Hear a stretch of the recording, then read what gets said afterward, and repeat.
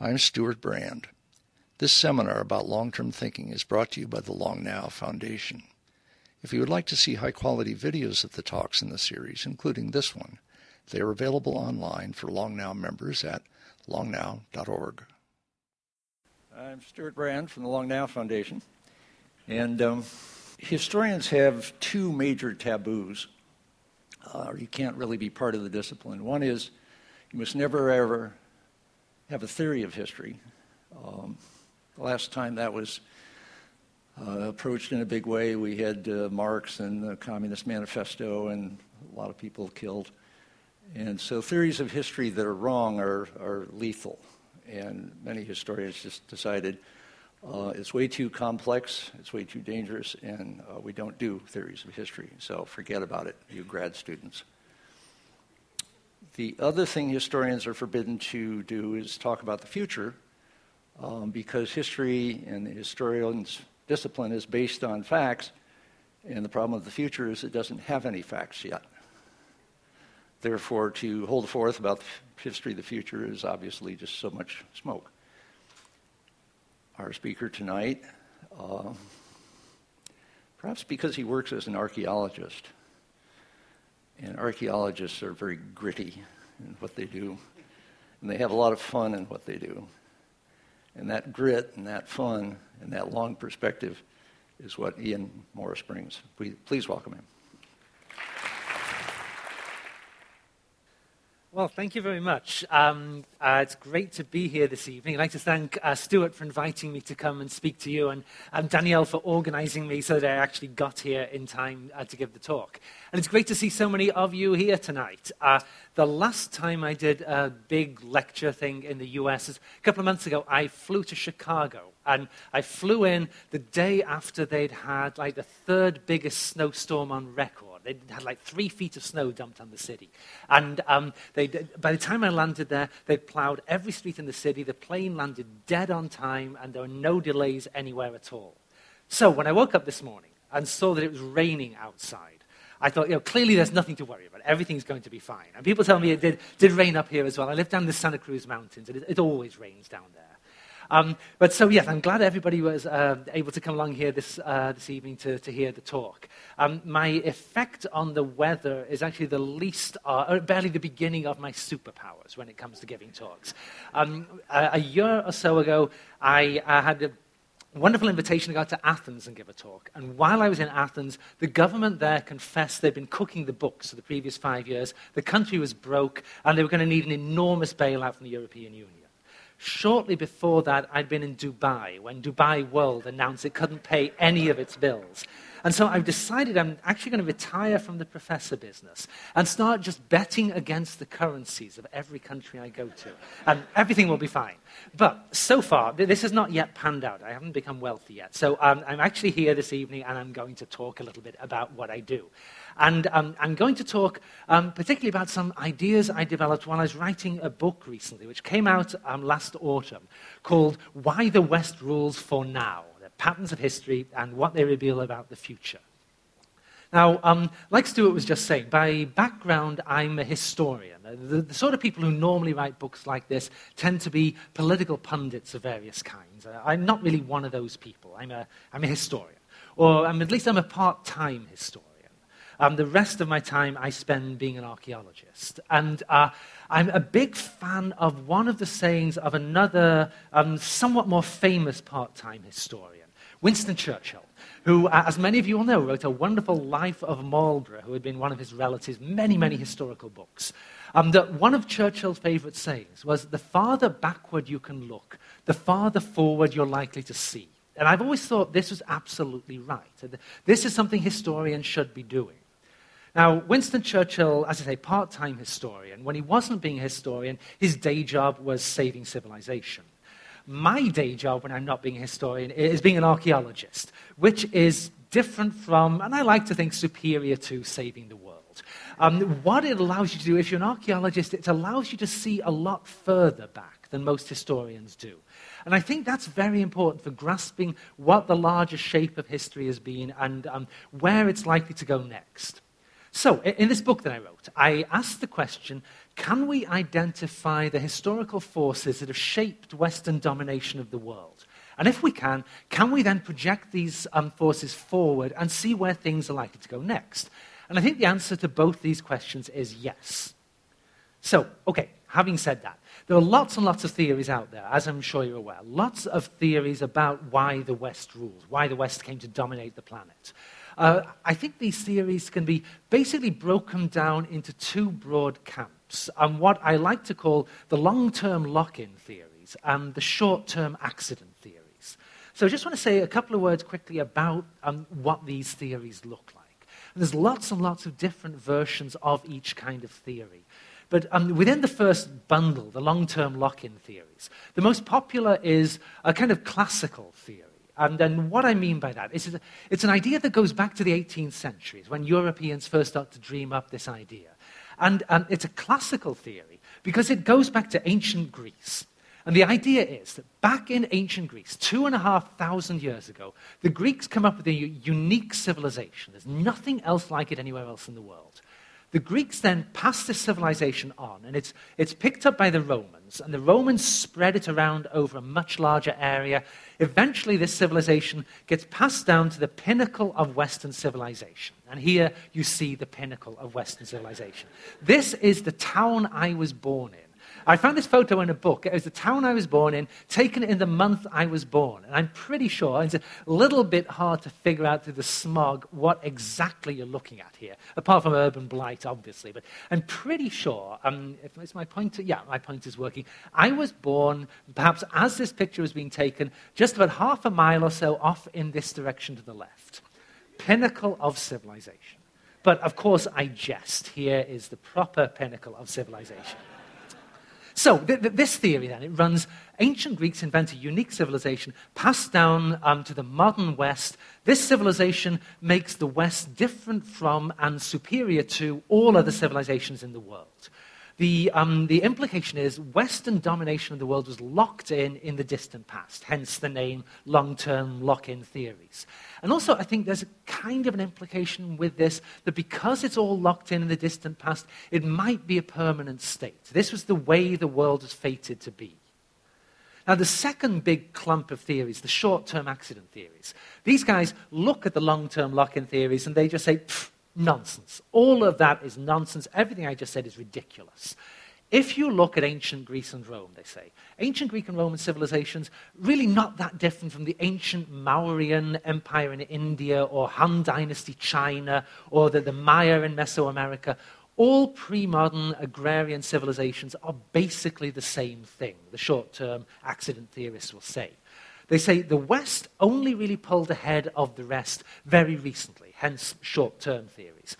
And the reason they did so was largely accidental. And the short-term accident theorists disagree among themselves over what exactly the accident was. But they all agree something kind of accidental happened, set off the Industrial Revolution in the West. My hometown, once again.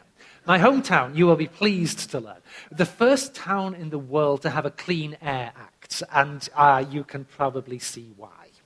So, okay, the short-term accident theories then say Western domination is just dumb luck. Something happened quite recently, tipped the West into an industrial revolution, and the rest is history. Well, okay, there are heated arguments between the proponents of these theories, because both of them, as I'm sure you can see very easily, both of these are theories that can become very politicized very, very quickly. Heated arguments have been going on for a long time now. The thing with these arguments, they remind me very much of the famous South Asian story about the 5 blind men and the elephant, which I'm sure many of you know already. The story is that for reasons which are left obscure in this story, there are 5 blind guys who encounter an elephant. And they're trying to figure out what it is. And one grabs the tusk and says, oh, this is a spear. And somebody else grabs the tail and says, it's a rope. And somebody else grabs a leg and says it's a tree trunk. And they all grab different bits of elephant anatomy. And we probably should not pursue the story too far, really. But they all grab different bits of the anatomy and say it's something different. And the moral, of course, is that if you're going to debate about what something is, you must all be talking about the same thing. Otherwise, the whole discussion will become pointless very quickly. And this, I think, has been the case with these debates about explaining Western domination of the world. People have been talking about different things, using the same terminology to mean different things, or different terminology to talk about the same thing, different methods, really very much talking past each other. So, when I started getting interested in this question, it seemed to me that the first thing to do was to figure out what the arguments are really about when people are having these big disputes.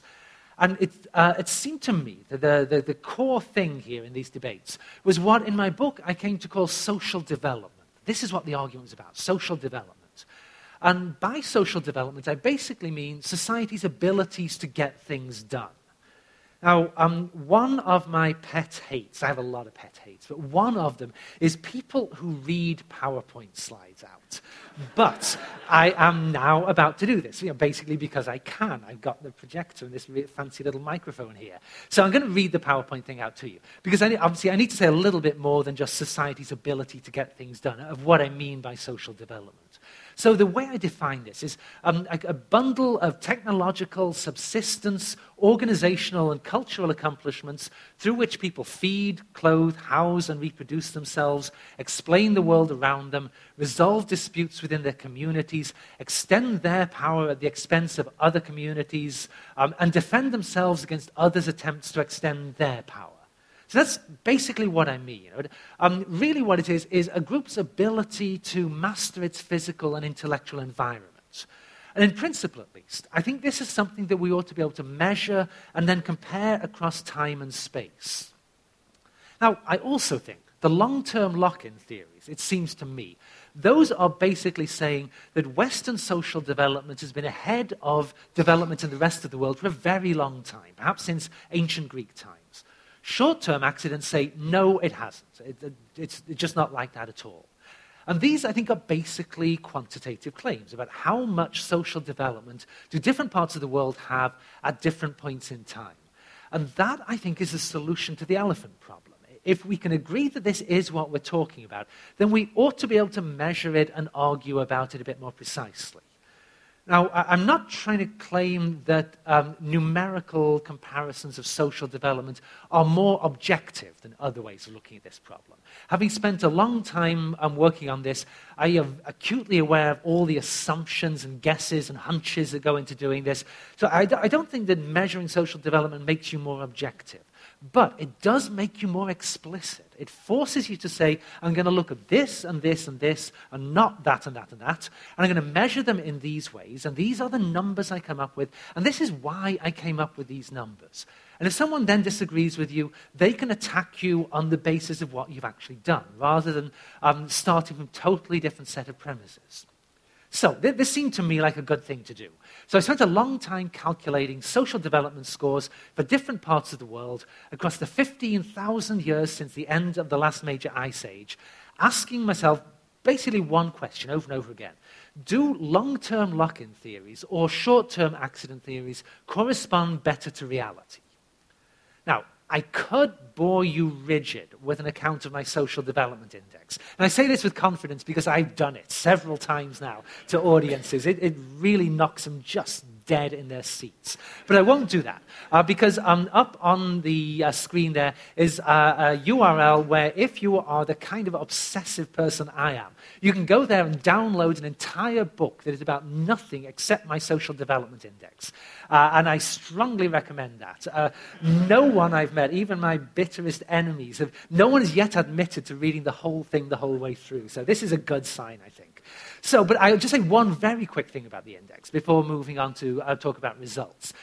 When I was trying to figure out, how do you do this? This thing, the ability of societies to master their physical and intellectual environment. How do you actually measure that? And I ended up taking inspiration from something the United Nations did about 20 years ago.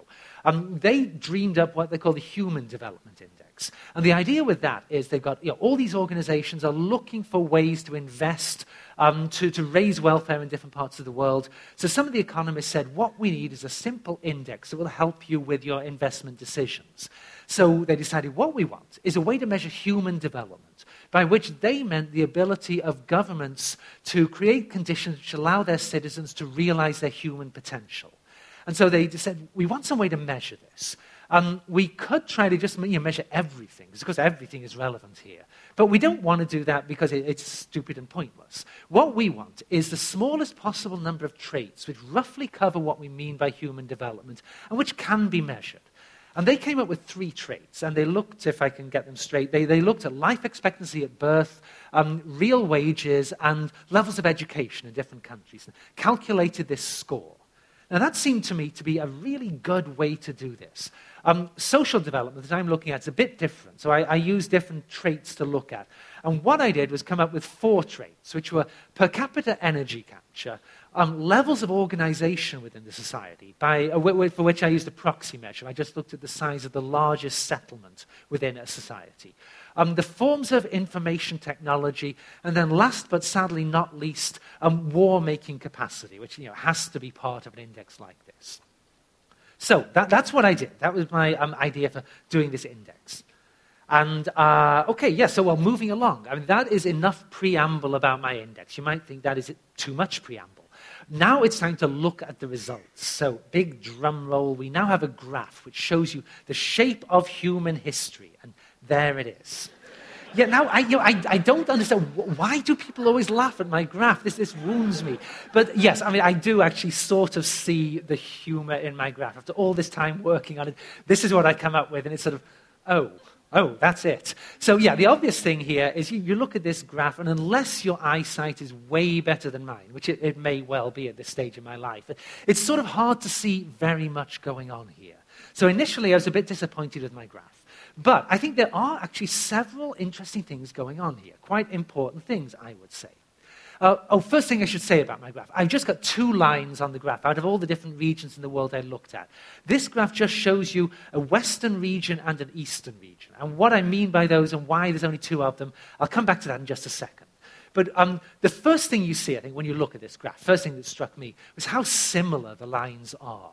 Which I think if you're a long-term lock-in theorist, that's kind of bad news, that the lines are so similar. Second thing you see, the lines, here's my pointer again, the lines kind of putter along the bottom of the graph, putter, not much is going on. About 2000 BC, they sort of drag themselves off the bottom, it wobbles around a little bit, but still, really not a lot is going on here. And then you get to about the year 1800, they take a 90-degree turn to the left and shoot off the top of the page, or almost.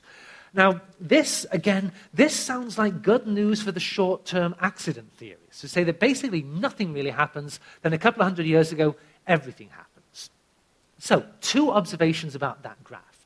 The problem, though, I think, is that the second of my observations largely explains the first. And what I mean by that, in order to get the score, where's the pointer gone? Here it is. The Western score for the year 2000, 906 points up here.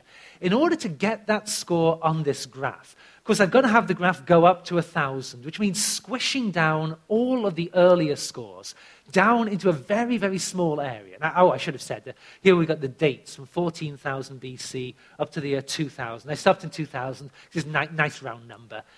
Here, the social development score from 0, which is actually not possible to score. 0 would mean we were capturing no energy from the environment, which would mean we'd all be dead. So 0, you can't actually do 0. But up to 1,000, which is the biggest number of points you could theoretically score for the year 2000. In order to go up to 1,000 on this graph, you've got to squish everything else down. So the next picture I'm going to show you is exactly the same data, but leaving off the really high scores for the year 2000. So the next graph just goes up to the year 1900. Now, when we look at this graph, clearly this is a rather different sort of graph. There's a lot more going on than we could see in the first graph. The previous graph, go back to it for a second again, it looks like the eastern and western scores, the red and the blue scores, they're more or less the same until very recently. In this graph, we see that's actually not the case. The Western score has been higher than the Eastern for 90% of the time since the last ice age, which you might say, long-term lock-in theory, this is now good news for the long-term guys.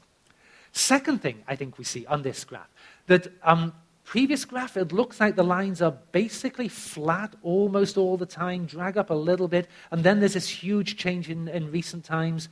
This graph, we see that's actually not the case. The scores have been rising generally since the end of the Ice Age. Slowly and then accelerating, certainly, but the scores have been rising almost all the time.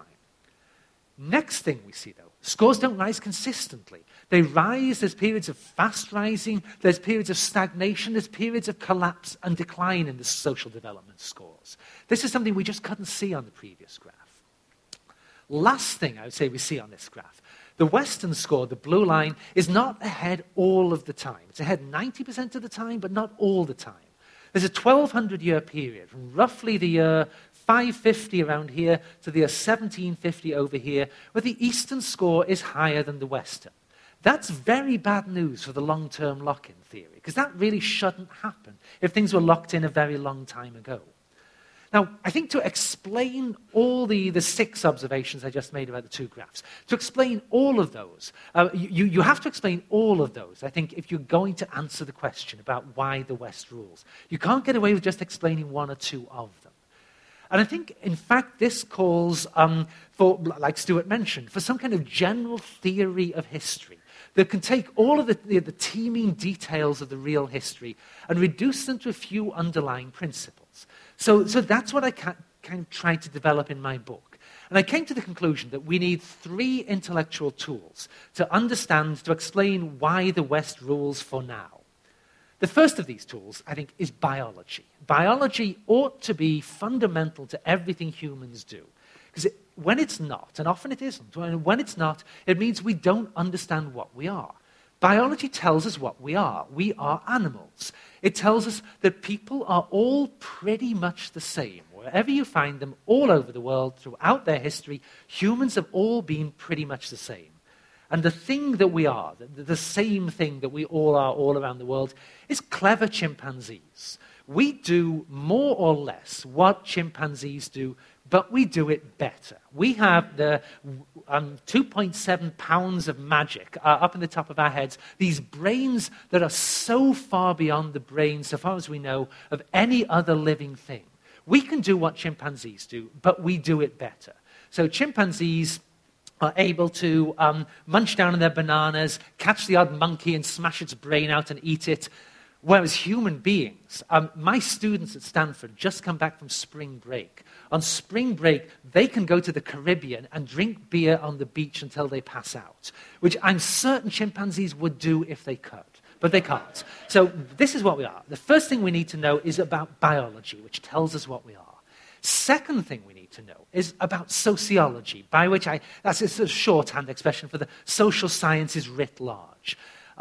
Biology tells us about how individual human animals behave, what they get up to. The sociology tells us about how societies as large groups behave, how societies deal with change, and what causes change in societies, and what the changes cause in the societies. I think you've got to have both of these things. Once you put the 2 together, I think you've got a universalizing kind of biosocial theory about humanity. It applies to all people in all times and places. I think biology and sociology tell us why social development generally increases across time, why it sometimes stagnates and falls, but these 2 things don't tell us about East-West differences, why the Western score is higher than the Eastern, why it's been higher for so much of our history. And I think to explain that, we need the third tool. And the third tool is geography. It's geography, I suggest in my book, that tells us why groups of people, people are all pretty much the same, and why groups of these people are all the same, and these groups kind of develop along similar lines because the societies are basically all pretty much the same, and yet the groups fare differently in different places. And this, I suggest, is because the places are different. The people are the same, the societies, the social groups are the same, but the places are different. Now, this is a very simple claim to make, but it has big consequences, big implications.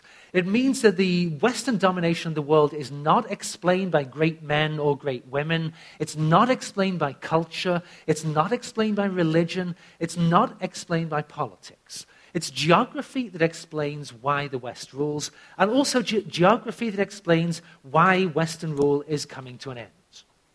So, okay, I could actually stop right there. We could all be done. The problem, of course, is some obvious questions then arise. If things are really so simple, why is history so messy? And I'm sure you all studied history in high school, college. You know, history is messy. Why is it so messy? Also, if it's so simple, Why haven't people figured this out before, if it's really that simple? And actually, people have figured this out before. I'm hardly the first person to suggest that geography is the big motor. But it's certainly not the way most historians see things. So why is history so messy? Why is this not a more popular theory? The answer to both of these questions, I think, is that geography itself is messy. That's why the results are messy too. And I realized as I was writing my book that geography operates as a kind of a two-way street. On the one hand, geography determines how societies develop. But the way societies develop determines what geography means. And this is my basic shtick in this book. Now, to convince you that I'm right in this, obviously what we should do now is you should all leave and go outside and buy my book and take it home and read it very, very carefully. And then you will be absolutely convinced that I'm right about this.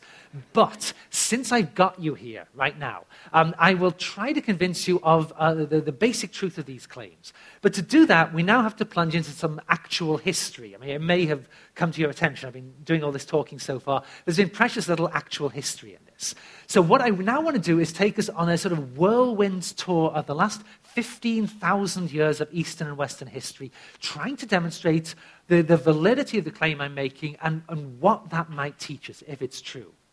So I want to go back 15,000 years, a long time to start off with, to the end of the last ice age. And the reason I'm going to stop at that point is that is the point at which I think we first begin to see really distinctive ways of life appearing in different parts of the world. What happens at the end of the Ice Age as the world warms up? There's half a dozen places around the world. There's a little bit of debate among archaeologists over precisely what the places are. But these places command a reasonable amount of agreement. There's half a dozen places where very new kinds of societies start to emerge at the end of the Ice Age. What's new about these societies is that in these places, not really anywhere else, in these places, humans begin to domesticate plants and animals. This supports much larger populations, and the humans begin to develop much more complicated societies to live in. Now, why these places? Why then? Well, this is something that I think has become increasingly clear across the last 20 years. And Jared Diamond's book, Guns, Germs, and Steel, that I'm sure many of you will have encountered, I think is far and away the clearest and best explanation of why these places. And Diamond explains really lucidly that geography is the reason domestication begins in these places. You'll notice on this map, they're all along a roughly similar band of latitudes. These are the only places in the world where topography and climate conspire to allow the evolution of the kinds of large plants and heavy grain grants and large mammals that can be domesticated and bent to the human will to produce more food for the humans. These are the places where it can happen, and within these places, the place in the world where it happens fastest and most easiest is here, the area archaeologists like to call the hilly flanks. This is where geography conspires to produce the densest concentrations of domesticable plants and animals. That's why it happens there first, because it's easiest. There are most of these things. It starts there certainly by the year 9,500 BCE.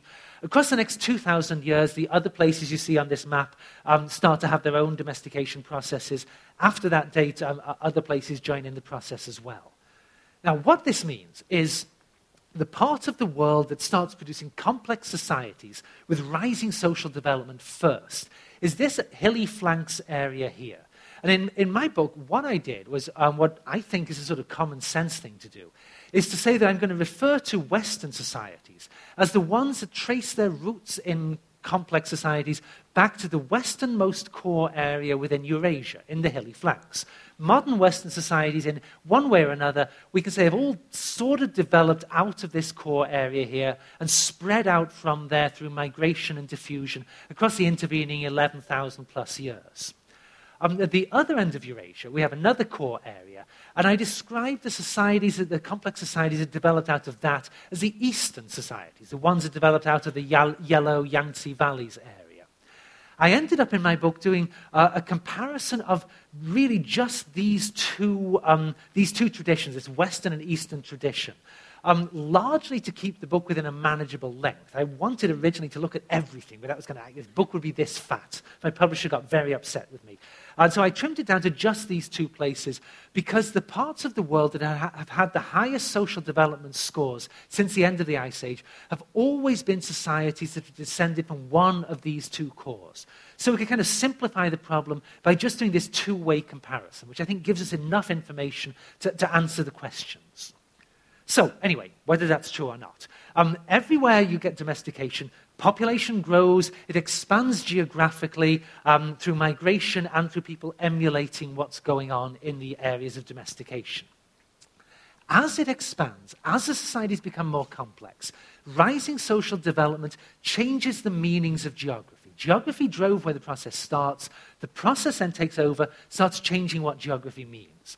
What I mean by that, if we look just at this hilly flanks area again, farming spreads out relatively quickly across Europe. Within 4,000 years, it's gone all the way to the Atlantic. It's gone off up into Central Asia, but it moves extremely slowly. Oh, come back, here we are. Moves extremely slowly, the short distance down here, into what we now call Iraq. Now, the reason for that is geographical. If you live in Iraq in ancient times and you try to do what the farmers up in the hilly flanks do, which is take a handful of wheat or barley, plant it in the ground, and stand there with your arms out waiting for the rain to fall, you will wait a very long time. The rain is not going to fall. You can't farm that way in Iraq. It just isn't going to work. Iraq is a very marginal, backward kind of place in the early farming system. What changes that around is that as social development increases and you get more and more complex societies, people figure out a new way to do farming. Instead of waiting for the rains to fall, they wait for the great Euphrates and Tigris rivers to flood. They figure out that if we combine the flooding of the rivers with this brilliant technological breakthrough, the big ditch, this is the technical word for what you see here, the big ditch. If you dig a big ditch, you can catch, as the rivers flood, you can drain the water off into a big storage pit. And then when you need to water your crops to fertilize and get them growing, you can take the water from the big pit, another technical term, and put it in your field, and everything will grow great. Now that sounds very simple. There's a lot of technicalities to it. It takes thousands of years for people to really crack the system of irrigation farming. Once they do, though, it abruptly changes the meaning of geography. Ancient Iraq goes from being this backwater where farming is almost impossible to pull off, to suddenly being a place where if you're doing this kind of stuff, you now generate agricultural yields much, much higher than the hilly flanks could do. So very quickly, after about 5,000 BC, ancient Mesopotamia and ancient Egypt begin to overtake the hilly flanks as the core of the Western area. Their bad geography has become good geography. As they do that, other things happen. The new meaning of geography pushes up social development further. The villages get bigger and bigger. The villages start to turn into actual cities. As that happens, the city dwellers discover, oh, there's this whole new advantage to the rivers. Not only can we irrigate our crops, we can also trade along the rivers, which is much cheaper than moving goods by land. We can move taxes and armies up and down the rivers. The rivers become indispensable for the cities. As the cities get bigger, driven by this use of the rivers, as the cities get bigger, new changes start to set in. As the cities turn into real empires, people realize, oh, rivers are great, but entire seas, those are even better.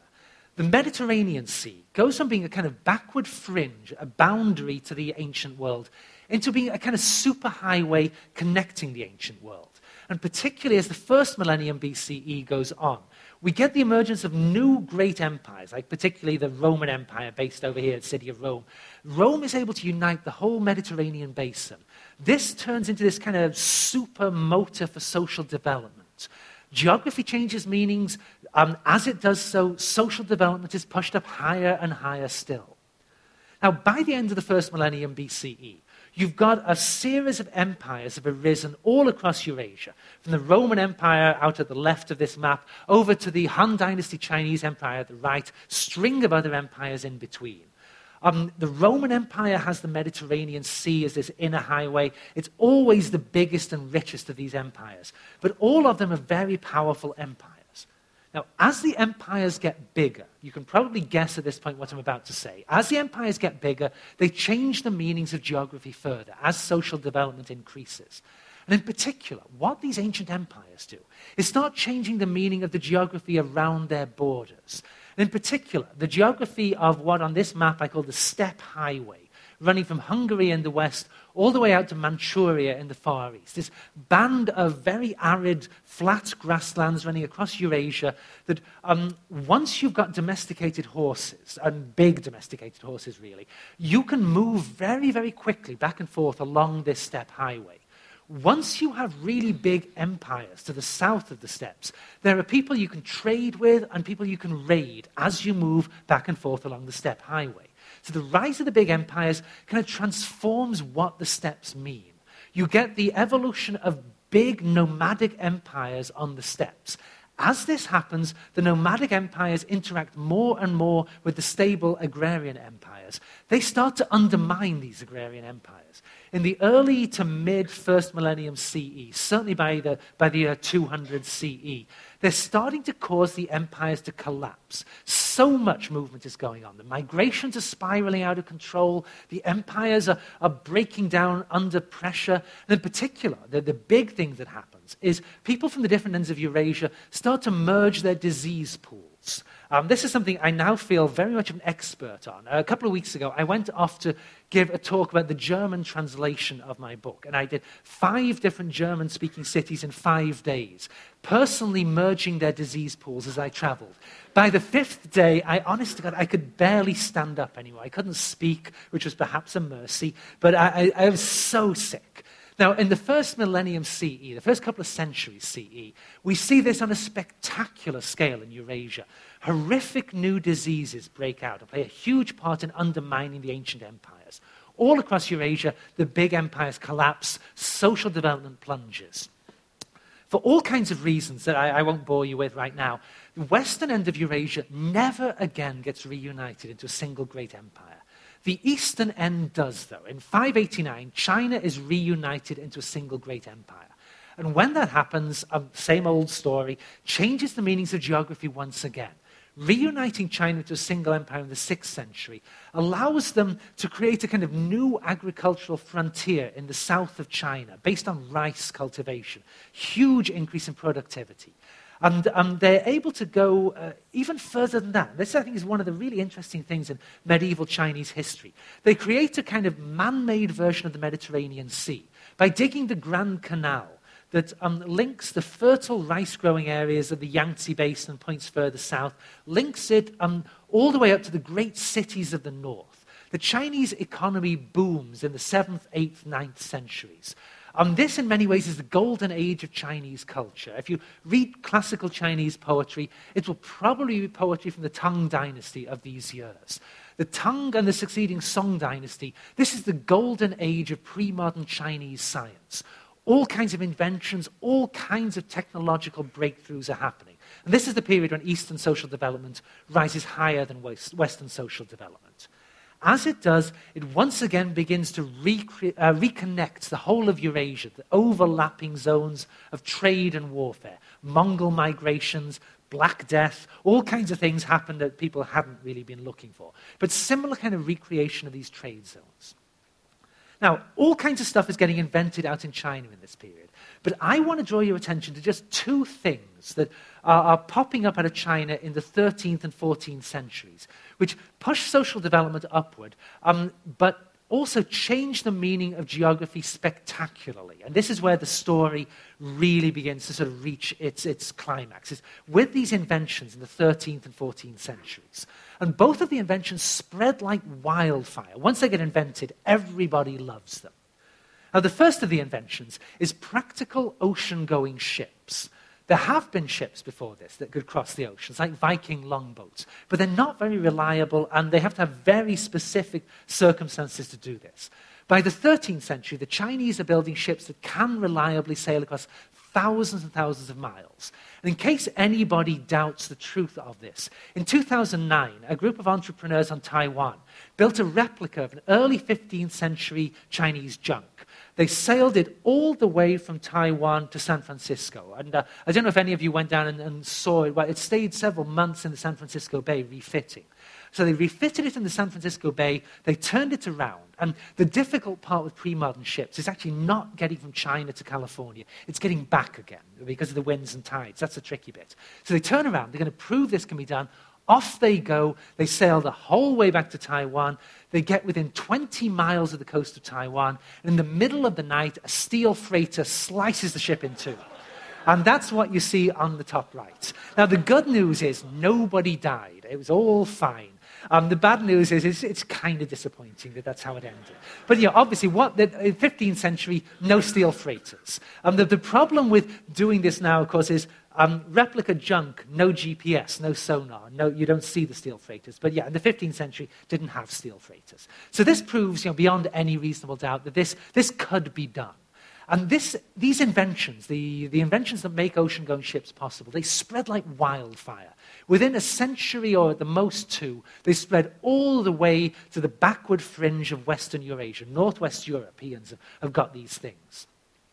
Now, second invention the Chinese come up with, which changes everything, spreads even faster. This, in fact, is the fastest spreading invention the world has ever seen up to this point. And this invention is the gun. Everybody loves guns. The top left, what you see is the oldest known true gun in the world, from the year 1288, found in Manchuria in northeast China. What you see on the bottom right is an illustration from a manuscript in Oxford, painted in the year 1327, less than 40 years later, showing a much improved version of a gun. So in basically a human lifespan, this thing has spread 4,000 miles overland from China to Western Europe. Everybody loves guns. So these two inventions, these set off the most spectacular transformation of geography the world had seen up till this point.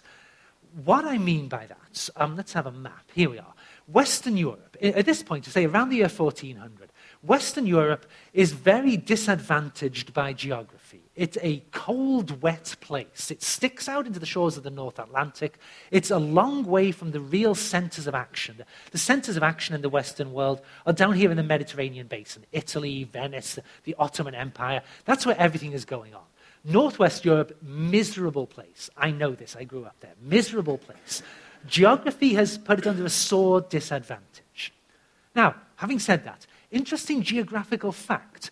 Western Europe is about 3,000 miles in a straight line from America. Eastern Asia is about 6,000 miles. The way you would have to sail, catching the winds and tides, about 6,000 miles from North America. Twice as far away. Now, through all of human history, up to about the year 1400, this has been completely irrelevant to anything. It's a fact, it's true, but it just doesn't matter. Because if you can't cross the oceans, it doesn't matter which of them you can cross least. It really is irrelevant to anything. Once you can cross the oceans, though, this abruptly goes from being a trivial geographical fact to being the most important fact in the world. It's a bit like what I was saying when I was talking about the origins of agriculture. Agriculture begins in Southwest Asia, the hilly flanks, not because hilly flankers are more energetic or cleverer than anybody else, but because it's easier there. Geography has made it easier. In the 15th century, it's easier for Europeans to cross to the Americas than it is for East Asians, because it's twice as close. There's also other pressures on Europeans. They know that the real wealth of the world is in East Asia. They've got these great new ships, these guns they can use to kill the people they meet when they get to the other end. They want to get to East Asia. Some of them are so deluded about the size of the world. Christopher Columbus, for example. Columbus is convinced it's only 4,000 miles from Portugal to China. He is way off the mark. Everybody else knows it's 3 times as far. They all tell him this. He refuses to believe them. He sets off sailing west to get to the east, bumps into the Americas, changes everything. But even if Columbus had been a bit cleverer and hadn't discovered the Americas, other people would have done so very, very soon. In 1500, another Italian sailor, a guy named Cabral, is trying to sail to India. And to get to India, you have to swing out, way out into the Atlantic Ocean to pick up the winds that will take you around the bottom of Africa. He swings a little bit too far, he bumps into Brazil. Once Europeans have got these ships, it's inevitable they're going to discover the Americas. It's easier for Europeans to do this than for East Asians. Europeans go on to be the first people, first non-Americans, to find, colonize, and plunder the Americas and start drawing the Americas into an economic system based on their own countries. They change the meaning of geography spectacularly. The precise thing I mean by that is that these new ships, they turn the Atlantic Ocean into a kind of Goldilocks ocean. It's neither too big nor too small. What that means, it's big enough that in different shores around the Atlantic, wildly different things are happening. So up in Europe, you've got the sort of early stages of sort of manufacturing economies being developed. Down in Africa, you've got totally different sorts of societies where people can capture slaves. Europeans can capture slaves. Over in the Americas, you're growing completely different sorts of crops. Sugar and tobacco flourish, cotton flourishes. The Europeans turned the North Atlantic into this famous triangular economy that you probably heard about in high school, where you can sail around the economy from Europe down to Africa, over to the Americas, back again, picking up different goods at different points, selling at each point along your trade, making profits everywhere you go, generating enormous revenues. Now, that's only the beginning of what happens when the geography changes meaning. Europeans realize, boy, this is great. We're getting so rich. If we really understood how the winds and the tides work and how the stars move, though, we could get so much richer. And Europeans start thinking about these problems much harder than before. They start developing entirely new ways to look at nature. In order to answer these questions about how the winds and the tides work, how the stars move, they've got to come up with entirely new kinds of mathematics. They promptly do so.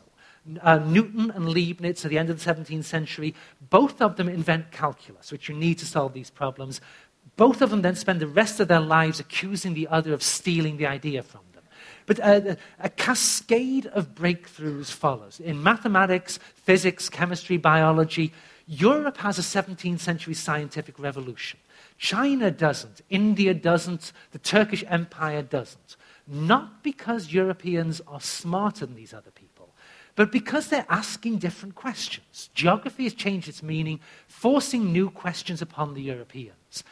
As their natural scientific understanding of the world takes off, in the 18th century, they start applying these sorts of methods back onto their own society in what we normally call the Enlightenment, asking how does society work? Can we have a political science which would explain our society? By the end of the 18th century, profits are being driven up so high by the Atlantic economy, particularly in Britain, which is coming gradually to dominate the Atlantic economy. Profits are being driven up so high that wages are being driven up as well. And British entrepreneurs are finding that they're being priced out of their export markets in Europe. They can't produce the goods as cheaply as other people because the wages are being driven up so high. What they need, they realize, is some way to substitute machinery for labor. So they start trying to mechanize production. They go even further. They start tapping into the energy of fossil fuels to drive their machines. As they do this, Britain has an industrial revolution.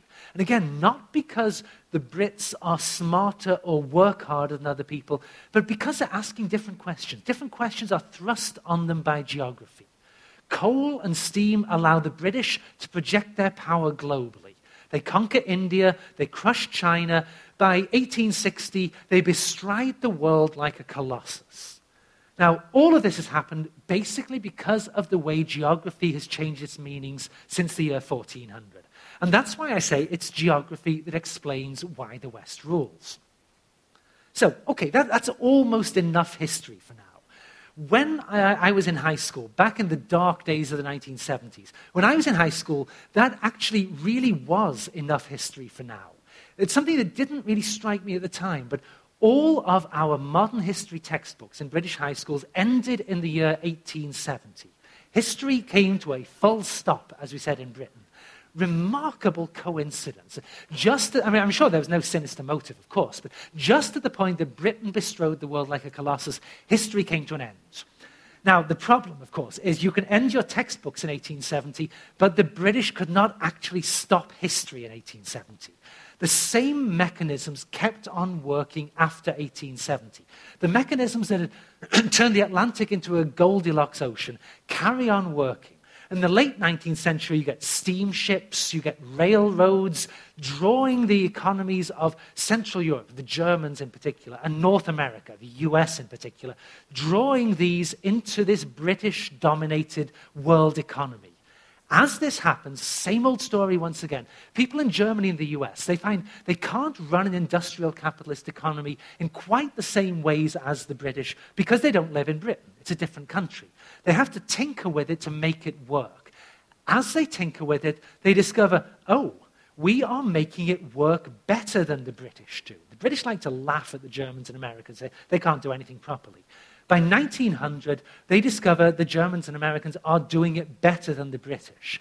And this is a graphic, a slightly bewildering mass of colored lines here, but it's showing you per capita levels of industrialization from 1750 to 1913. And the big thing that we see in this graph, of course, is, first of all, the British takeoff down here, leaping ahead of the rest of the world, and then accelerating from about 1860 onward, the German and particularly the American catch-up. By the year 1900, the US has displaced Great Britain as the core of the Western economy that dominates the world.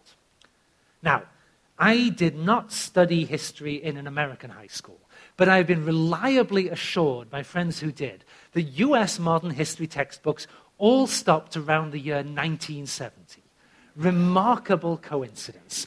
The American problem, once again, is that geography still refused to stop working in 1970, when the US bestrode the world like a colossus. Same processes keep working. The sort of processes that made the Atlantic a Goldilocks ocean, then basically shrunk it into a pond. In the late 20th century, these shrink the Pacific into a pond. This, of course, is one of the reasons that San Francisco becomes a great global city. But what it also does is draws East Asia into this global economy. East Asians, like North Americans, are discovered in the late 19th century. The late 20th century, East Asians discover ways to rejig Western capitalism and industrialism to make them work back in East Asia. East Asia starts bounding up after the Western core and catching up. East Asian cities become as remarkable as Western cities. And this at the top, of course, the famous bird's nest in Beijing, built for the Olympics. And down at the bottom right is the architect Ai Weiwei, who, as I'm sure you know, got arrested a week or two ago. Chinese have learned that you can build cities that are even more spectacular than Western cities. But if you want to do that, you must have architects. And if you are going to have architects, you have to learn to put up with them being annoying. This is what architects and artists do. They are annoying people. For a while, I was a dean at Stanford responsible for the humanities department. I learned this firsthand. Artists, very annoying people. So if you're going to do this, you have to put up with annoying people, I'm afraid.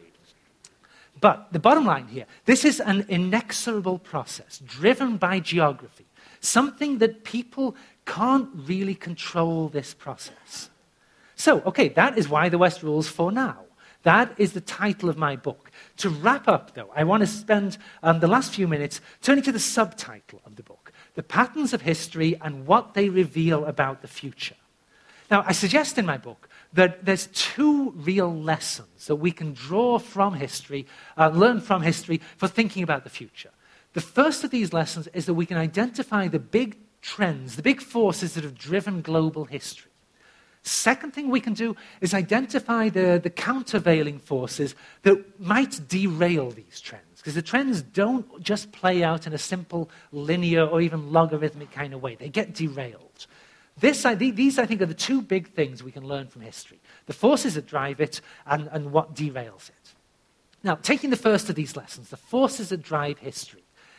If we take the 20th century rates of increase in social development in the Eastern and Western cores and simply project them forward, so take what I calculated from 1900 to 2000, project them forward for 2000 to 2100, we get a new graph.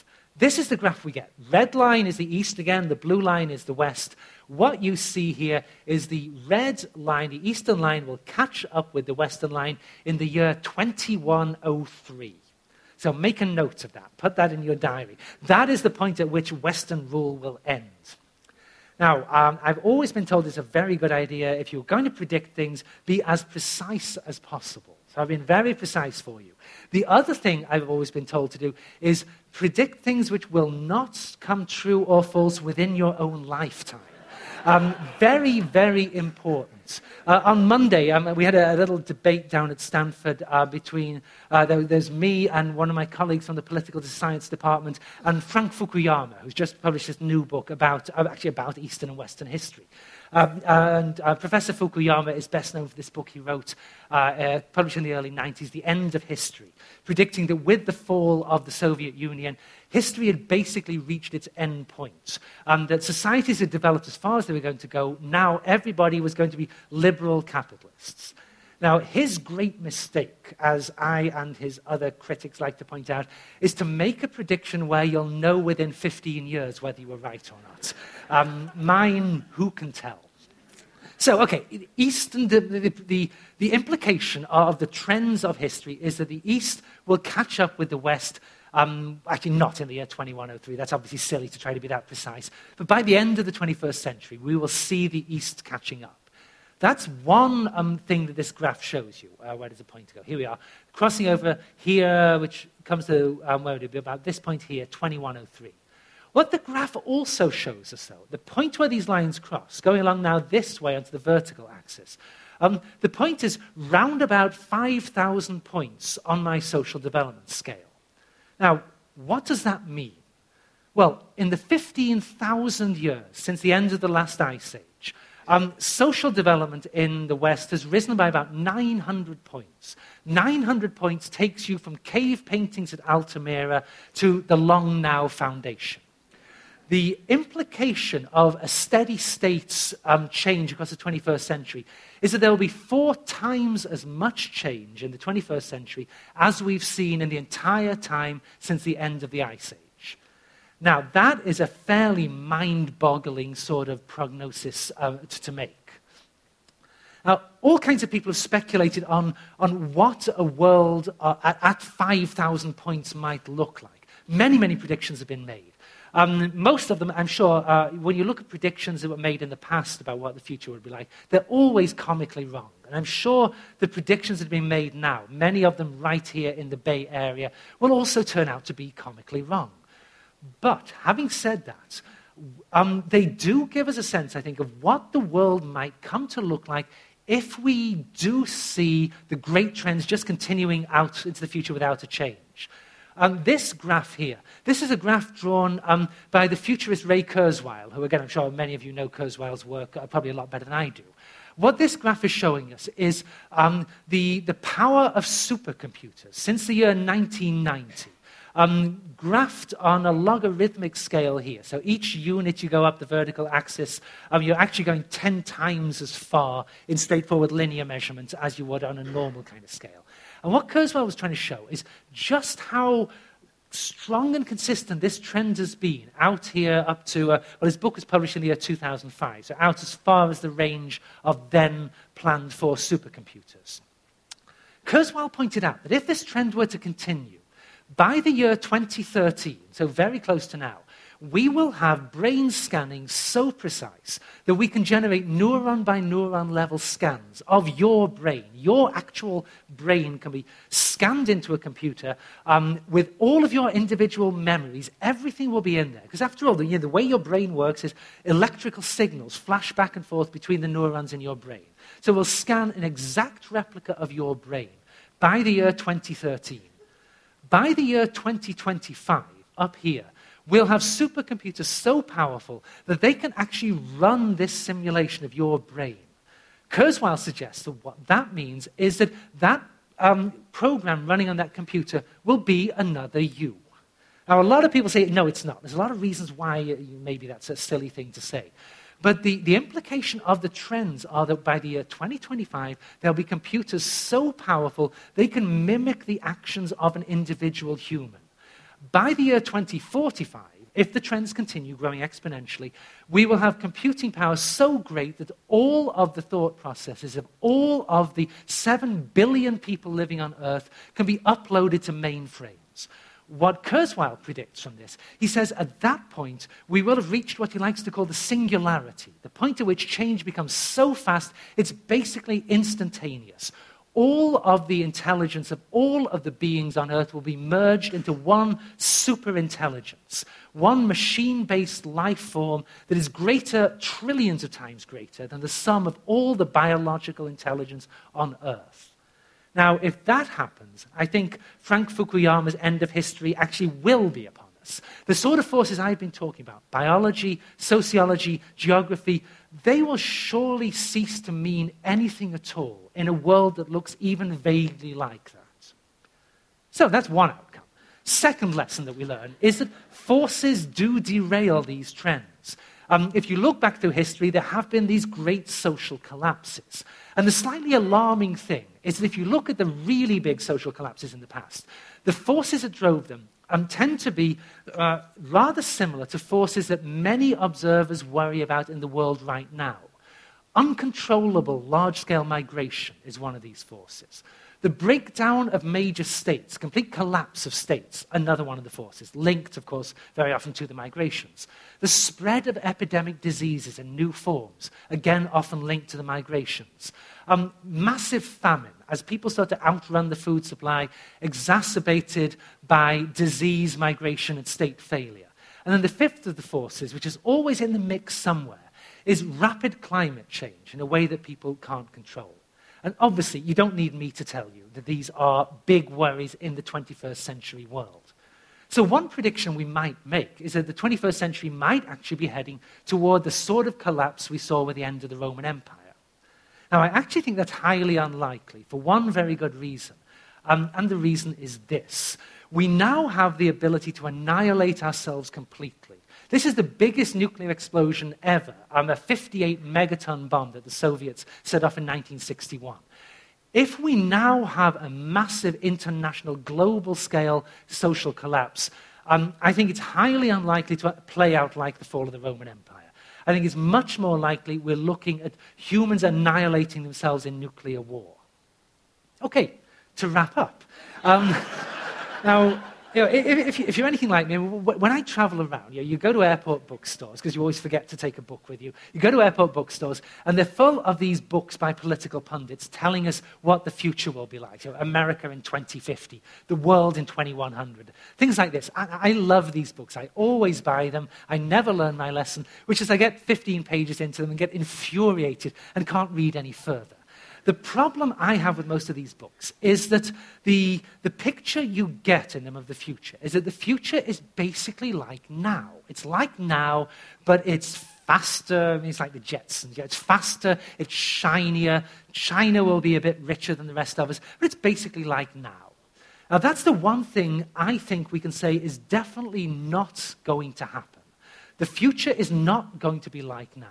The 21st century is going to be a great race between something like Kurzweil's singularity and some kind of catastrophe that leaves all previous human catastrophes in the shade.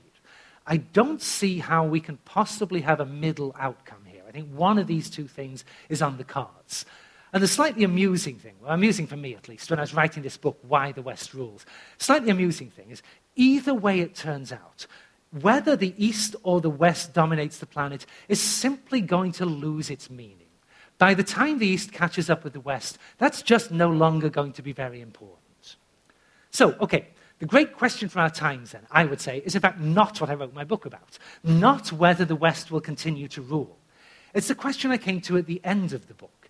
It's whether humanity as a whole is going to break through to an entirely new level of existence before disaster strikes us down permanently. So on that cheery note, I will stop. And thank you very much for listening this evening. Thank you.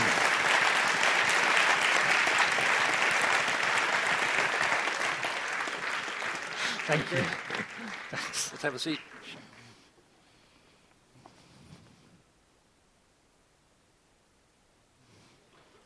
Well.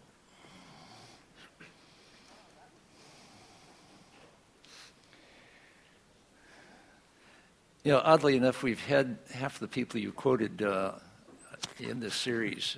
Frank Fukuyama gave one more shot at the end of history, and Ray Kurzweil showed his graphs all going toward the stratosphere.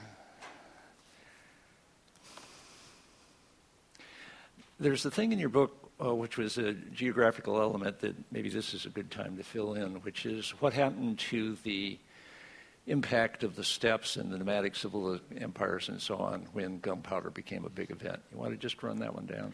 Yeah, I think that's a great question to raise. Through most of human history, the steppes is a place where very few people live at all, because it's really hard to make a living there. I mean, if you're a hunter-gatherer, very difficult to make a living. There's just not enough to eat. There's very little wild human food available there. It's not really until people start to domesticate animals that you can make the steppes work for you at all. Because the thing is, once you domesticate animals, you can then move on to the steppes. And we as humans, we can't eat the grass growing on the steppes, but cows can. And the cows eat the grass, we eat the cows. So the steppes begin to become productive. And then when you start domesticating horses, which probably happened on the steppes somewhere around 4000 BC, when you do that, you begin, initially the horse is just like a fancy version of a cow, and they're eating the horses for quite a long time. But eventually they get to the point they figure out how to hook the horse up to other things. You begin to be able to move around. The steppes become much better then, because you can move from oasis to oasis, support much larger populations. The empires start to grow. By that point, you can ride the horses, so you can ride down and raid these empires. The steppes begin to be really a very wealthy part of the world. And this carries on. They go quite suddenly, say between about 1000 and 500 BC. They go from being this backwater to being an incredibly important part of the world system. And then even more abruptly, between the years 1500 and 1700 AD or CE, they abruptly stop being a major part of the story. And the big reason for that is simply what you mentioned, the gunpowder. And what happens is steppe nomads, it seems pretty clear, the steppe nomads have a big part in the initial creation of guns and using guns. And a steppe nomad, of course, he can point a gun and fire it just as well as anybody else. So actually, I should say he or she. Steppe nomad societies are among the few in world history where women have regularly been warriors. So these steppe nomads, they can point a gun as well as anybody else. But what they can't do is that they can't raise really large numbers of men the way a settled agrarian empire can. And they can't pay for them to train year-round the way the agrarian empires are beginning to be able to do. And they can't train them to fire volleys in this sort of way. So a nomad can ride up and shoot and then ride away again. But the infantry from the big empires, they draw up 6 ranks deep, and the front rank can load its muskets and set them up on the little stand and blast away at the nomads as they ride around. Then they can kneel down and start reloading. So it takes an eternity to reload these early muskets. Second rank can blast away. Then they kneel down and reload. Third rank, and on you go. And by the time the last rank is fired, front rank's ready to go again. And up you stand and you shoot again. And this is so important because, if I had one of these 15th, 16th century arquebuses or muskets right now, I could hit one of you guys in the front row. It's always a bad idea to sit in the front. I could hit one of you guys in the front row. I could maybe hit somebody in the middle. But if I was told to hit an individual in the back row, there's no way I could possibly do that. But if we got 500 of us all blast away at the same time, we can hit everything that's in front of us will get hit. And so when in the year 1500, nomads normally win their battles against infantry, musketeer armies. By 1600, nomads sometimes win their battles. By 1700, nomads basically almost never win the battles anymore. And as this happens, the empires are able to move onto the steppes and shut them down. And once you stop nomads moving around, or once you make it so they've got to get your permission to move around, you've basically killed the whole nomad thing. And this changes the entire story. They can't spread the disease in the old sort of way. Just everything changes by 1700 because the steppes, as Europeans and East Asians open up the oceans, they simultaneously close the steppes. And this is what really changes geography. A version of your sequence, the difference between the Grand Canal being the waterway that tied together China once they built it, and the Mediterranean, which was there all the time. They didn't have to build it. And the Mediterranean being a somewhat wilder body of water than your average canal. By mastering the Mediterranean, it seems like the West was then the questions, the skills, the technology, all that stuff to master the Mediterranean. Then they could master the Atlantic, and then they could master the Pacific. And the Pacific War was sort of the fighting out of East versus West, and whose lake is it? And that was determined in 4 years' time. This is pretty much a maritime story. Yeah, I think the oceans are incredibly important in any global historical narrative. And because my whole shtick, I kept saying, is about how geography changes its meanings as development increases or falls. And so the oceans, through history, the oceans have constantly been changing their meanings. And for a very long time, big bodies of water are obstacles more than anything else. And of course, the Atlantic and the Pacific are basically uncrossable. And this is one of the things that makes global history so interesting, is that after modern humans move into the Americas, say somewhere between 12 and 15,000 BC, so somewhere in that ballpark, the Bering Strait land bridge disappears, and after that, the oceans are so big that it's only very occasionally from then on that people cross over from the old world to the new world.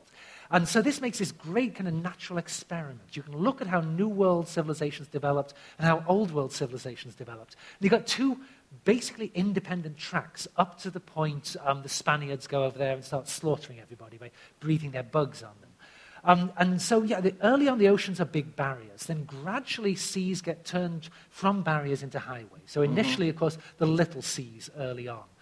Like the Mediterranean Sea, the North Sea, the Sea of Japan, then gradually bigger and bigger seas, until we get to the point now where, people argue over this, but some would say we're now reaching the point where the oceans are basically starting to become irrelevant to the story. I don't really think that's true. I mean, you look at the volume of goods shipped by container ships across the Pacific. The oceans are still very, very much with us. It's still possible for pirates to shut down world trade. I think this is, for a historian, this is just so cool. I realize if you get kidnapped by a pirate, this is not cool. And people who've been kidnapped by this would probably be horrified that I can sit here and say such callous things. But for a historian, it's really cool that pirates come back in, because this is exactly what a historian would predict. The golden ages of piracy are when you get a great upspike in long-distance trade on the oceans, combined with weak state control of the oceans. And the problem we got now is we could easily shut down these pirates in the Malacca Straits or in East Africa, but who's going to do it? It's sort of, it has to be the US, really. But the US is not going to just walk in and start shooting everybody again all over the world. And this is, the Romans had the same problem, the Chinese had the same problem.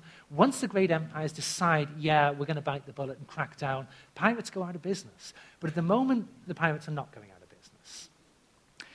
So the next geographical scale, and here's a question from Brad in the long view: how do you see the geography of space travel changing history? The next geographical scale is the planet as a whole, which we seem to be engaging in two modes. One is climate change at a global scale as a global problem, and also the prospect of space travel. Yes. And then these two things, of course, raise very different sorts of problems and challenges. When I started writing my book, I'm a huge science fiction fan. And so when I started writing the book, I thought, this is going to be great. I'm going to end this book talking about space travel. It's going to be really cool. And then I started actually trying to learn something about space travel. And, we all know it's a long way to other stars. We all grasp this basic point. But I think it takes a bit of work to grasp just how big these differences are. And again, I'm sure there's lots of people in the room know a lot more about astrophysics than I do. But the take-home message I brought away with me is that unless there's something about physics that we are currently not grasping, there is not going to be much in the way of really fruitful interplanetary travel going on. But of course, we're going to be able to go to the other planets in our solar system, and there may be all kinds of really great stuff out there that we're able to do that will change the human story. And I fall in the camp, as I tend to think any sensible person does, of thinking that there are a lot of Earth-like planets out there. That, prior to 1995, we didn't know for certain that any other planets existed outside our solar system. And now we know of all these hundreds of them. And all the astronomers are saying, yes, of course, within the next few years, we're going to identify Earth-like planets. There's probably hundreds of millions of them out in the universe. So, in theory, we could hop around to all these Earth-like planets. It's going to be great. But they're a really long way away. And so I suspect unless there's something we don't get about physics, that this is simply never going to happen. The climate change, though, I think that simply is going to happen. So that is a bit more scary. Is climate change a geographical issue in your spectrum of considerations? Yeah, now I have been criticized by thoughtless people who don't care enough about my feelings, criticized by people for being a little bit loose. When I talk about biology, sociology, and geography, I am being these are very loose and sloppy concepts. So where exactly climate change fits into this nexus, there certainly is room to argue about that. I mean, I would see it very much as a geographical force, but one that can to some extent be driven by what humans do, as we're seeing at the moment. And one that, of course, also, it sort of ratchets up the pressure on humans, forces you to start thinking about how you do things in new kinds of ways. And so I guess my guess at where climate change is taking us is that, like it or not, there's going to be some very substantial global warming. And particularly, I like this phrase that I think it was Hunter Lovins came up with originally, that we should talk about global weirding rather than global warming. That we're really, certainly we are looking at an upward trend in temperature, but we're also looking at a huge increase in the wildness of the climate and the amount of rain you get in the big storms out here in Northern California, or the scale of the droughts you'll get, say, further inland out in the southwest, the length of our fire season. All of these things are going to get wilder and weirder. And I think, this is going to happen. We've got to just take this one on the chin. This is going to happen. There's stuff we can do about it, certainly, but we don't seem to be scared enough to do this stuff. Another one of the sayings I use throughout this book is that history is driven by people, but human beings are, Human beings are frightened, lazy, and stupid. I think something along those lines. And this is what drives history, is these three things. We've got to be frightened of things to react to them properly. I think we started to get scared of climate change, and then we forgot about it because very short-term scary things happened with the economy, and we focused on that instead. I think whatever we do now, we're going to see massive melting of the polar ice caps. We're going to see significant rise in the sea level. We're going to see major change. I like to think that we are capable of reacting to this. Climate change doesn't have to be disastrous for humans, but it could be disastrous for humans if we don't kind of pull ourselves together reasonably quickly. I think it potentially, it's not the kind of thing that the world can heat up 5 or 6 or 7 degrees. That's not going to kill us. This is going to change everything, but it's not going to kill us. What will kill us, I think, is the way we react to climate change. And particularly, there's this huge band of the societies that are most vulnerable to climate change, kind of arcing up through Central Southern Africa, through Central Asia, out into East Asia, where you've got most of the world's poorest people, most of the most unstable governments in the world. The fastest nuclear proliferation is going on in this region. The world's water supplies are under the most extreme pressure in this region. It's just so depressing. And when you start thinking about it, and particularly if you factor in that for the short term at least, the most important energy resources for the developed economies for the next 20 years are still going to be the oil of the Middle East. This is terrifying. If things were to get out of control in the Middle East, if there's a nuclear showdown between Iran and Israel, I don't think it matters what administration is in charge in the US. There is no way the United States can stay out of a nuclear confrontation between Iran and Israel. If the United States gets involved, I find it really hard to see how Russia, which is still the world's biggest nuclear power, if their nuclear weapons actually work, that's another question. But if they do, they're still the world's biggest nuclear power. I find it a little hard to see how they stay out if the US gets involved in a nuclear confrontation between Iran and Israel. So how we react to climate change, that's what really worries me in the short term. Well, there's another geographical angle on climate change. You were describing the great vulnerabilities to climate being in the global south. And as things get warmer, people move to higher elevations and they move to higher latitudes. They move toward the poles. And the major difference geographically between the south and the north is that as you go toward the pole in the north, there's more land. Europe widens out and North America widens out. But in the south, as you go toward the pole, there's less land. And so India and Latin America and Africa all narrow down to nothing. And all you've got left is Antarctica. So presumably, if people are trying to leave the global south because of climate change, they can't go south, they have to go north. That sounds like a problem. Yes, yes. This, again, with the issues I was talking about right at the end, with these sort of 5 horsemen of the apocalypse that always seem to be involved in the great social collapses. A lot of people in Europe and the US get very bent out of shape currently about immigration into Western Europe and the US from points south. It seems to me that when you look back at European and US history across the last century or so, on the whole, immigration has been a really good thing for these economies. And my feeling is that the kind of immigration we're dealing with at the moment continues to be in that category.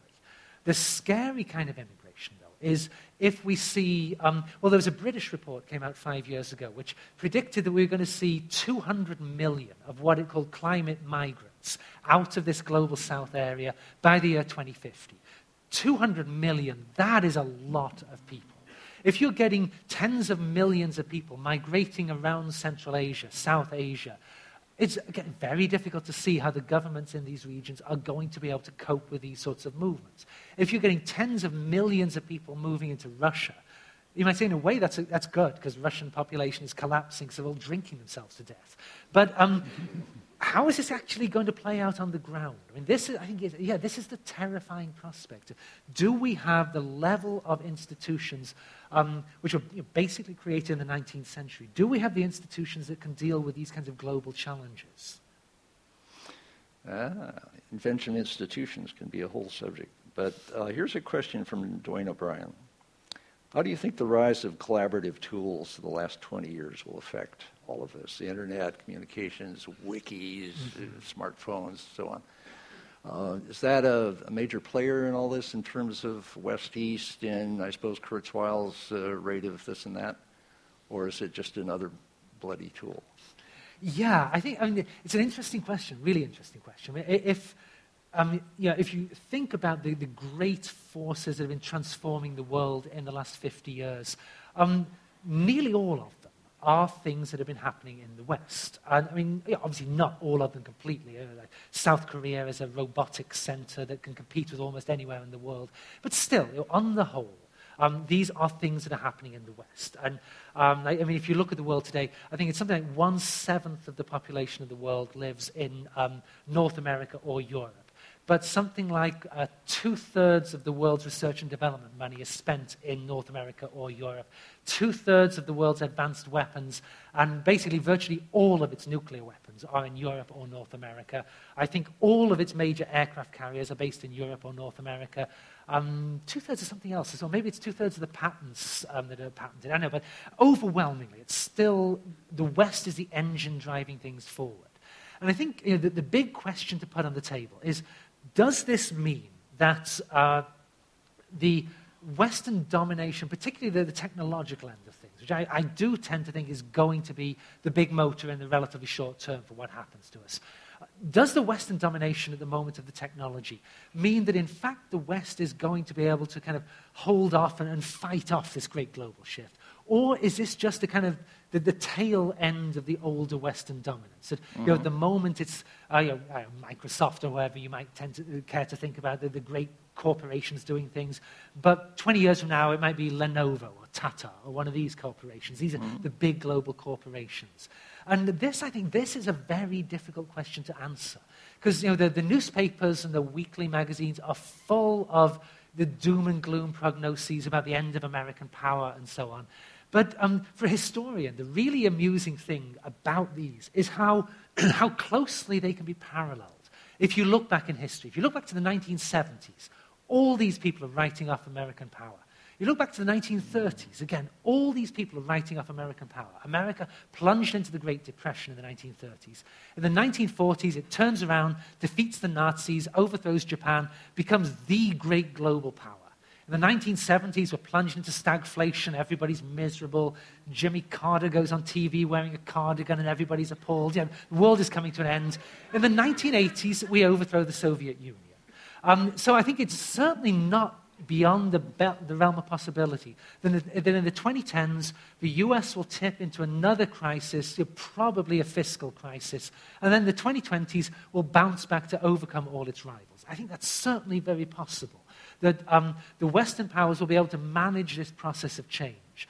What I think is much less likely is if we if things don't change so much that the whole question simply becomes irrelevant, that if we look at the question again 50, 60, 70 years down the line, it's not going to be the West. So I guess I tend to think there's certainly that it's possible to manage these processes. It's not possible for great men or great political institutions to stop them dead in their tracks.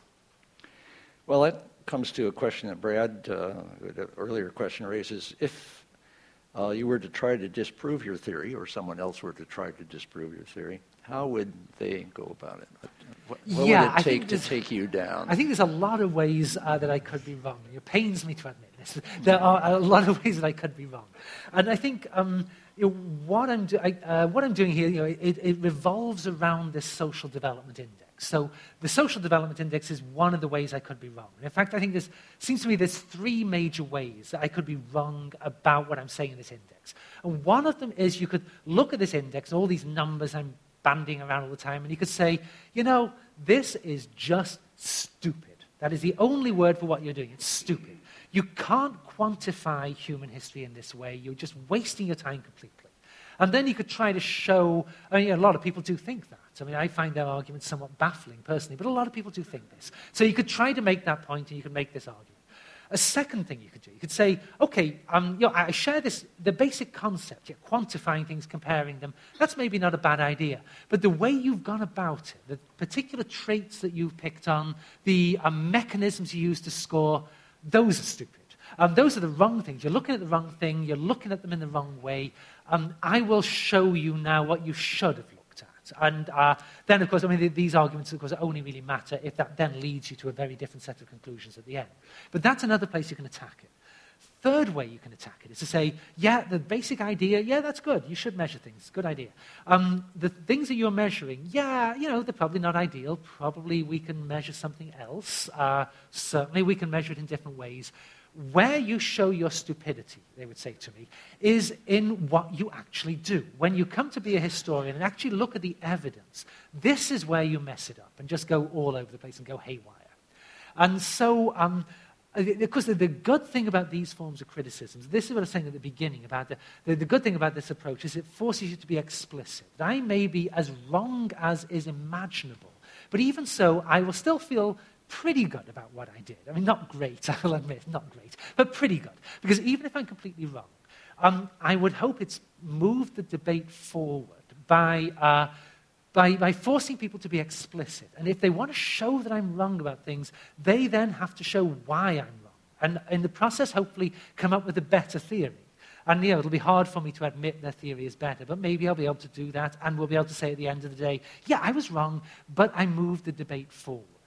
So, there's a whole array of things. And then, of course, a whole other set, you can say, well, okay, maybe you're right about all of that stuff, but you still interpret it wrongly. That having generated all these scores, the story that you tell goes wrong. And there, I think, I would be attacked in the conventional sort of ways that a historian would attack another historian, by showing that your narrative that you've constructed just doesn't connect up well enough with the evidence. And so they might say, like, my story I tell about the scientific revolution, how that is ultimately driven by the new meaning of geography, that's just really stupid. And I had lunch with a good friend on Monday who's a historian of science, and he was very nice about it. And he kept saying, oh, yes, of course, you're right, brilliant, you're brilliant, you show geography is important, that's brilliant, but you are completely wrong about the scientific revolution, that is not really driven by geography at all. That really is driven by the ancient Greek stuff. That if the ancient Greeks had not had the particular theories that they did have about ellipses and the mathematics of ellipses, then Newton and Leibniz would not have tried to fill in the gaps between the Greek thinkers. They would not have invented calculus. And so that, I would say, is the fourth level at which the theory can be attacked. So you're probably keeping score. Your book has been out for a year or so now. And Neil Ferguson thinks it's wonderful, the historian, and Jared Diamond thinks it's wonderful, the collapse guy. Who else thinks it's wonderful, and who else thinks you're dead wrong?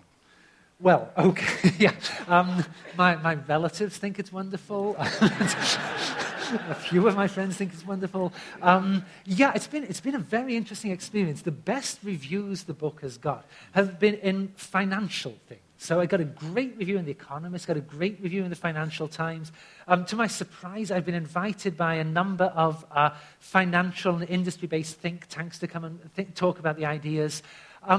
The place where I'm sort of guessing now, predicting the future again, but guessing my worst reviews, I suspect, are going to come in the professional historian journals. And the reason I'm guessing is that they're slow, so they haven't come out yet. Exactly, yeah. The professional journals are bone-achingly slow. In the popular press, if you review a book, if you don't publish the review within a month or two of the book coming out, there's no point publishing it, because it needs to coincide with the appearance of the new book, because that's why the book is news, briefly. But in academia, hey, we're in no hurry. We've all got tenure. What do we care? So we publish very, very slowly. It generally takes 1 to 2 years for the scholarly articles to come out. And I suspect that a lot of historians are not going to like the book, for some of the reasons you talked about at the beginning, that it's trying to do things that historians generally really, really don't like. There's a period back in the 60s and 70s when historians started to get quite excited about quantifying things.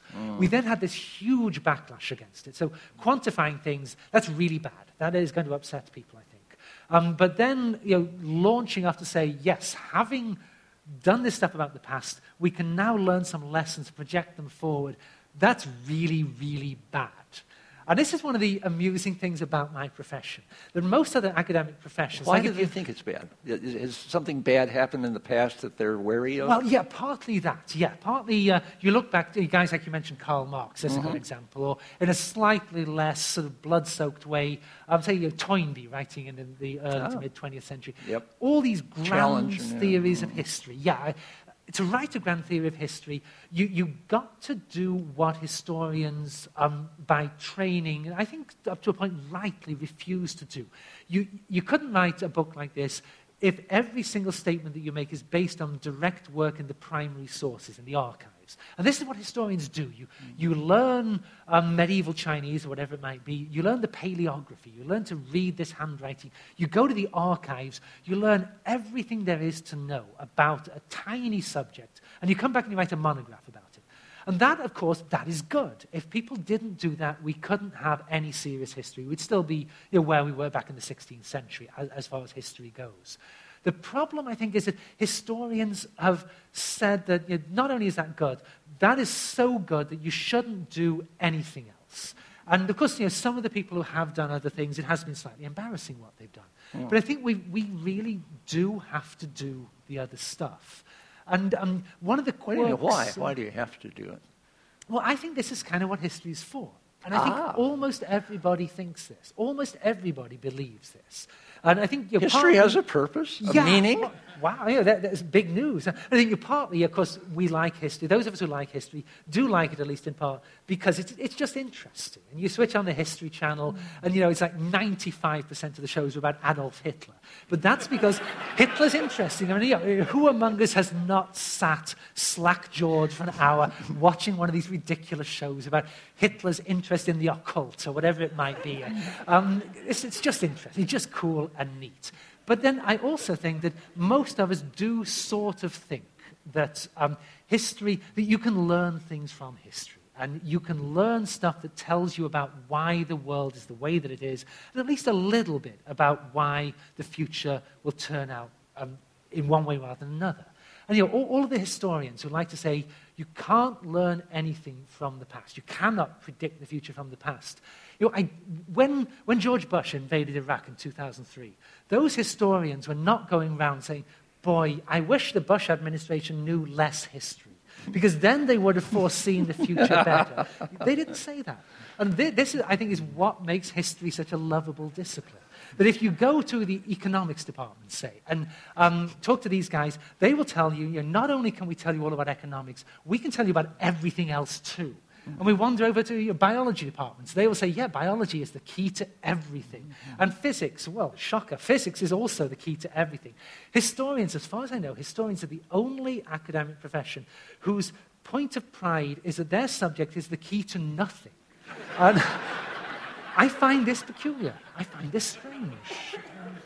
Well, that's a shift we're going to try to help move. The last question. take us back to archaeology. Archaeology for you and archaeology in the world. This is the Long Now Foundation. We like looking at multiple millennia archaeology, delves into that. Give us a taste of what archaeology has meant to you. Well, yeah, I mean, archaeology is just really cool. And I mean, it really is field archaeology is one of the most fun things you can do, if you like it. If you don't like it, it is the most tedious activity ever invented in the history of the world. If you don't sort of get it, if you don't get the buzz of it, it consists of moving dirt from one place to another extremely slowly. And this is, I mean, because that is what it is. And of course, if you do get it, then of course, there's a whole, yes, you are moving dirt extremely slowly. Yes, you have to admit that's true. But there's a lot else going on as well. And it's this really, really neat field. That sort of at the academic level, you're doing two things at once. One of them, it's kind of the most focused and detail-oriented of the human sciences. Because you can seriously, my dig I was running in Sicily for 7 seasons. One area, we spent 7 years excavating a single room across a period that spanned about 150 years in the past. And I mean, my God, how nitpicky can you get? 7 years in one room. Which 150 years are we talking about? This was from about 650 BC to 500 BC. So you're a very short period of time. But on the other hand, you're also comparing things across thousands of years and the entire planet. Because one of the differences between archaeology and being a text-based historian is that with text-based history, the formation processes of the evidence are very culturally specific. It's written in a particular language. You've got to learn that language. There's all this very local stuff about it. And there's so much of it to learn that it becomes very difficult to study China and then vault off to the Middle East and learn Arabic well enough to do the same thing. Whereas in archaeology, you do get some very specific formation processes. The climate and the geology make a huge difference.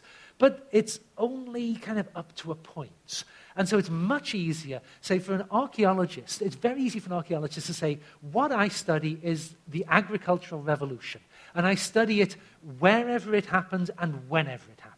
And so I know everything there is to know about the origins of agriculture in the Middle East, but I also know most of what there is to know about the origins of agriculture in Pakistan and Mexico and China. And you've got to be really, really good to do that. But there have been such people. Whereas historians will tend to say, I'm a historian of Ming Dynasty China, rather than saying, I'm a historian of civil wars, say.